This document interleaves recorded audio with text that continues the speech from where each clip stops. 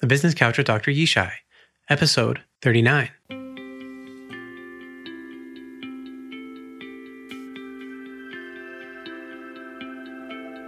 Welcome to the Business Couch with Dr. Yishai. I'm your host, Dr. Yishai Barkadari, psychologist and adaptability coach to entrepreneurs and business leaders. I believe that working on your business is more important than working in your business. If you want to achieve your business goals and dreams without the cost and pain of having to make every mistake yourself, then the Business Couch with Dr. Yishai is the podcast for you. I'm here to help you learn from the lessons of entrepreneurs and business leaders to help you work on yourself and your business so that you can save time, energy, and grow faster. For those of you new to the show, the Business Couch with Dr. Yishai presents 3 new episodes each week. On Insight Sunday, we dive into the minds of business leaders through insightful guest interviews.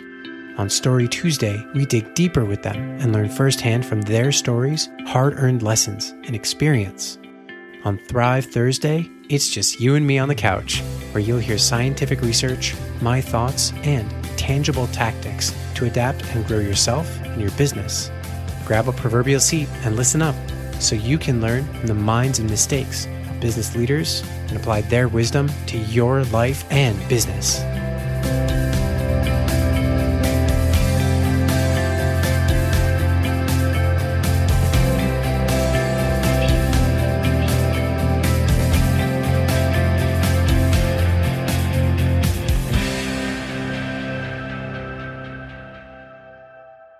Welcome to Thrive Thursday with Dr. Yishai.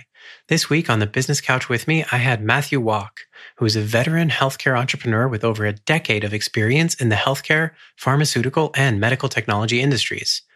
Because the first part of the interview was so packed and full of value, I decided to share it with you in 2 parts. On Sunday, Part 1 kicked off with Matthew sharing his journey into entrepreneurship, from developing and honing expertise through the roller coaster ups and downs of co-founding and running multiple companies. On Tuesday, Matthew continued the conversation about handling the roller coaster ups and downs of entrepreneurship, directing his focus and attention to manage the challenging stresses, frustrations, and disappointments in business. If you haven't yet, be sure to go back and listen to episodes 37 and 38. Today, I'm talking about emotional intelligence, mindfulness, and what each of those paradigms and tools got right and wrong in ways that can significantly impact your teams, leadership, and business. Plus, I'll uncover an emerging paradigm and start talking about a set of tools that I've developed to address the gaps. Before we dive in, I wanted to share that the Business Couch with Dr. Yishai is brought to you by Adaptability Coaching and Consulting. If you lead a 6 or 7 plus figure business and experience a drag or dip in your growth, if you notice diminishing engagement or passion in your business, if you want to eliminate exhaustion and burnout in yourself or your teams, if you sense that you or your company would grow faster and stronger if you could just pivot efficiently and effectively when circumstances change like they have so much in 2020, then you've got an adaptability problem. Adaptability coaching will give you and your business the psychology and neuroscience-based tools to understand and leverage core adaptability skills through the unique 3D adaptation framework. You can learn to harness and leverage core adaptability skills to grow yourself and your company. You can learn to become fast, flexible, and formidable. You can learn to turn tough circumstances, reactions, and exhaustion into energy, excitement, and excellence for you and your company. To learn more, go to dryishai.com/coaching or dryishai.com/consulting. Now, without further ado, let's dive into what mindfulness and emotional intelligence got wrong. I'm sitting in my chair, fidgeting slightly. My back feels stiff and my legs restless, as though I'm itching to get up, stretch, and move.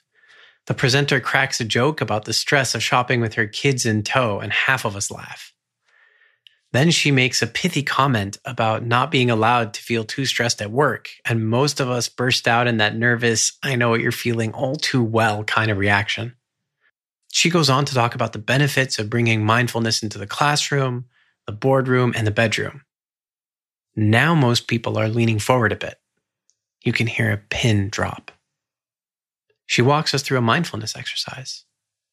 I Can't speak for anyone else, but for me, it's like plunging my face into refreshing water, savoring and experiencing the moment in the way I rarely do as I run around and go about my daily life. I'm suddenly more aware of the sensations in my body as she walks the entire audience through breathing and body scanning exercises.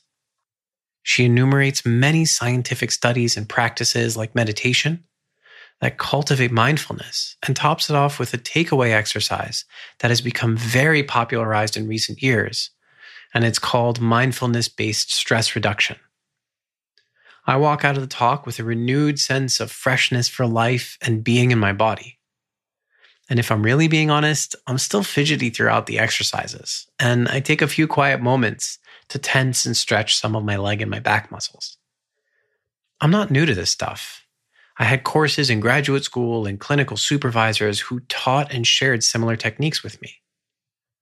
But before going further, I wanted to make sure we define mindfulness. Colloquially, mindfulness basically means being conscious or aware, or the practice of becoming and being conscious or aware. When it's talked about as a practice or a technique, it's often used as a way of describing being in the present, being in the moment, with calm observation and acceptance, whether that's physical sensations, thoughts, or feelings. As a paradigm for living or managing uncomfortable emotions like stress, anxiety, overwhelm, or anger, mindfulness has many accolades to its name.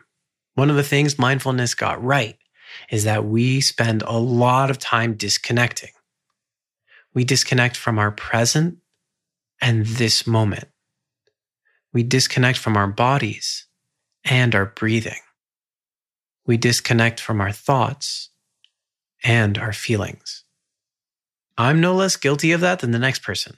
In fact, I'm squirming a little in my chair right now, uncomfortable with how long I've been sitting in the same position, researching, outline, and recording this very episode. And it can be helpful to slow down, to notice what we feel. It can be grounding. Mindfulness can also bring up and make us more aware of discomfort, which anyone who's attended or run a mindfulness or meditation event may have encountered. Sometimes the situations, thoughts, feelings, or even memories that we regularly disconnect from can be quite uncomfortable, sometimes downright miserable or tormenting for us to face. But that's not what mindfulness got wrong. Nor is it wrong or unhelpful to observe, notice, understand, and accept. Difficult as it may be, those tough reactions often operate out of our awareness or out of our consciousness.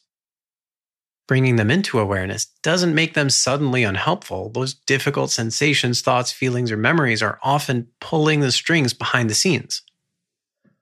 Mindfulness can open an opportunity to address or respond differently, rather than just let it run on autopilot in unhelpful ways. Mindfulness and meditation have deeper roots in Buddhist thought that point and place emotion at the center of disruption and suffering. You can see that in both classical and modern Buddhist thought alike, including quotes from modern practitioners like Muji, who says, "Feelings are just visitors. Let them come and go." Or from Gautama Buddha, who said, "Those who are truly wise will remain unmoved by feelings of happiness and suffering, fame and disgrace, praise and blame, gain and loss. They will remain calm like the eye of a hurricane." There's a powerful, elegant wisdom to those words. Words that place calmness at the highest virtue, acceptance and letting go as tools to live by. There is also a subtle framing of emotions as being disruptive, difficult, and the source of issues. And yet, removing emotions is not a recipe for happy living. In research with monkeys undertaken as early as the 1930s, when the amygdala, two bean-sized clusters of brain cells behind the eyes and near the temples, that play a critical role in fear reactions. When it was removed from primates, they stopped experiencing fear. In 2010, an in-depth case study was published of a woman known by the initials SM, who was born with a rare and specific kind of lesion in her amygdala. In repeated experiments, the woman both reported and was observed to experience minimal or no fear in a wide array of fear-inducing situations. According to researchers, it also resulted in some risk-oblivious behavior. For example, one night when SM was walking alone in a park, she was attacked by a man with a knife. And the very next day, she walked again through the same park. The researchers reported that she did experience and express a range of other emotions. Of course, the million-dollar question is whether she was living a happier life without the fear.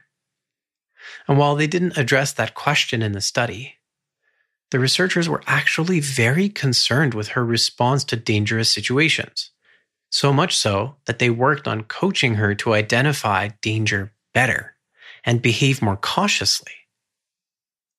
Is that mindfulness? Not exactly, because she's not observing or conscious. In fact, it seems she had very little experience of fear and expressed none of it.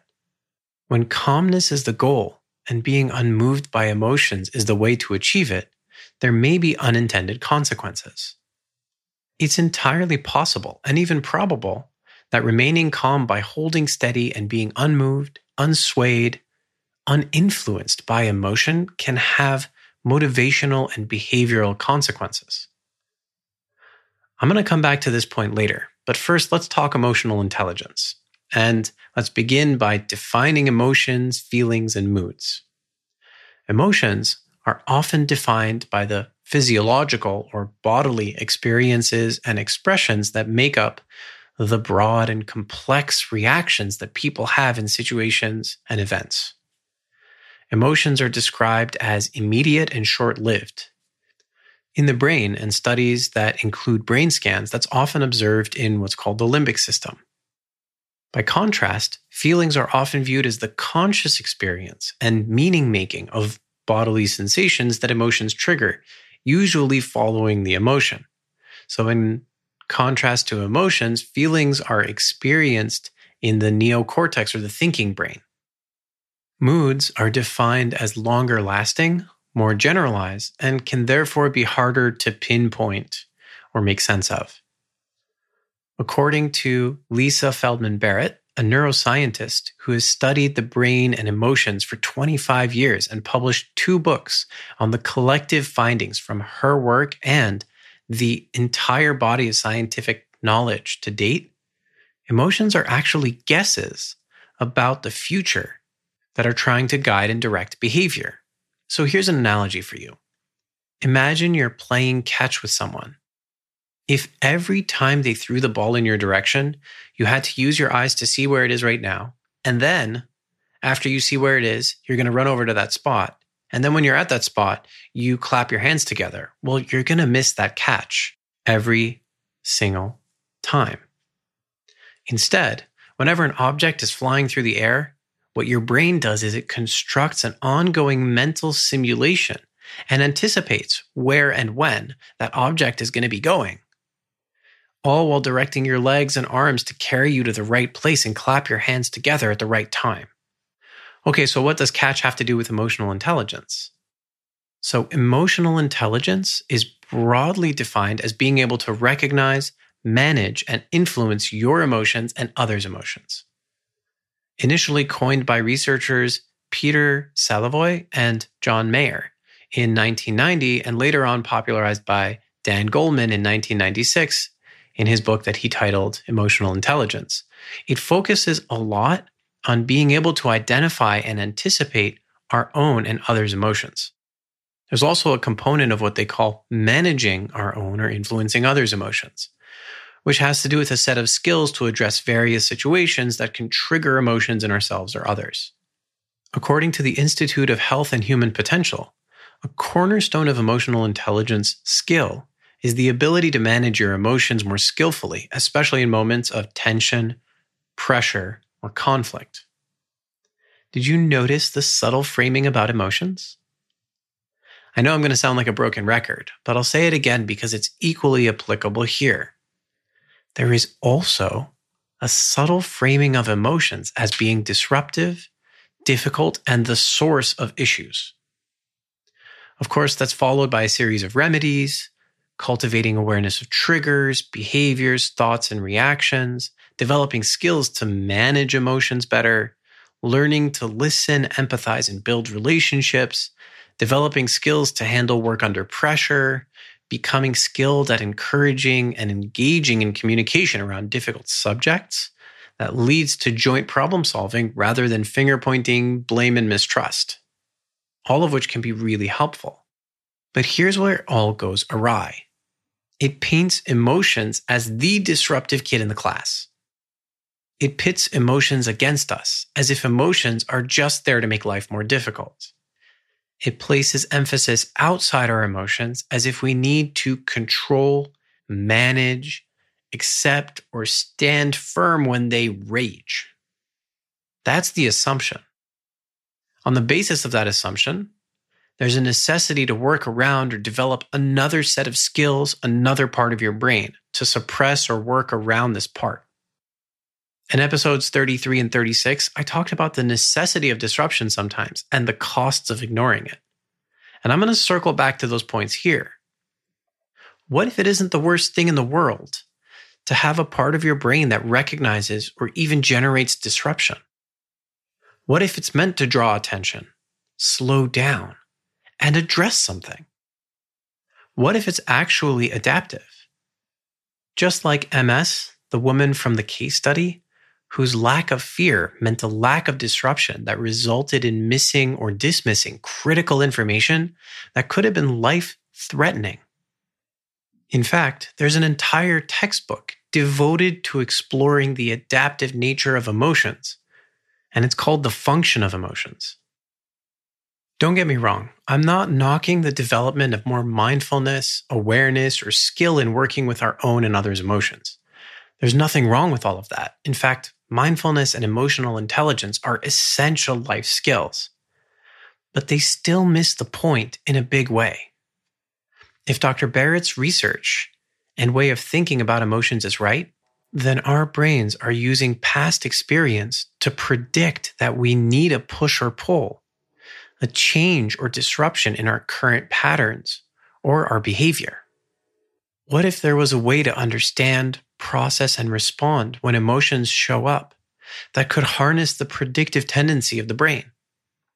Just like you anticipate where the ball is going to be and can learn to put yourself in the right place at the right time to make the catch. Sticking with the catch analogy, emotional intelligence is saying that your brain's genetic design and natural tendency to attempt to predict mostly gets in the way.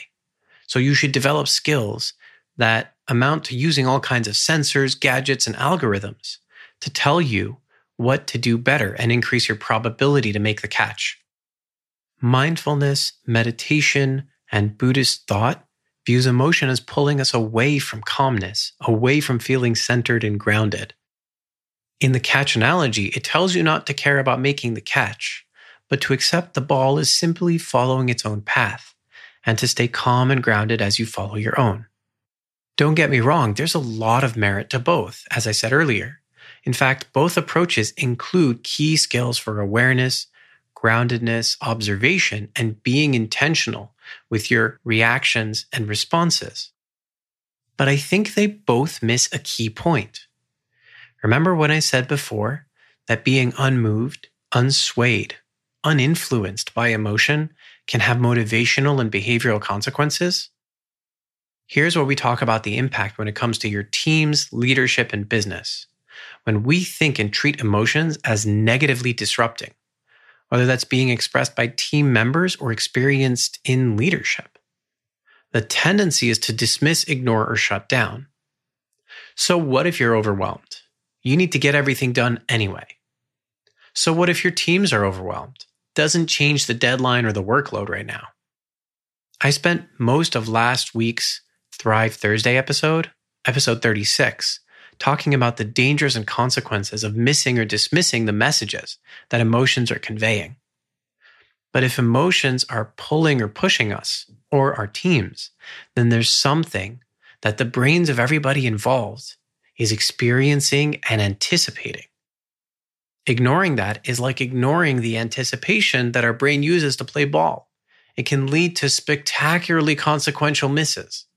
But when you understand that emotions are not creating disruption at random or for unwarranted reasons, then a new paradigm starts to emerge. One where emotions have purpose, and that if you can tap into that purpose, you can harness it. A paradigm I talk a lot about on this podcast and in writing, and that I'm going to keep talking about. Does that mean that it's perfect? Absolutely not. No system, process, or skill is completely flawless. Sometimes emotions are predicting, pushing, or pulling for reasons that are distinctly not accurately predictive or germane to the issue at hand. The better you understand, the better you can filter out the noise from the music. You can harness the predictive and disruptive power of emotions, both in yourself and your teams. Over the next several episodes, I'm going to be introducing and deep diving into a purposeful paradigm and some practical tools for handling emotions so that you can learn how to do just that. To briefly recap, mindfulness and emotional intelligence both have a lot of powerful applications and are useful tools, but they both have a shared flaw. They treat emotions as disruptive and undesirable. If you understand that emotions are interpolative, that they try to anticipate and help us adapt when we perceive a need, then a new paradigm and another powerful set of tools emerges. And on that note, I'll see you next week.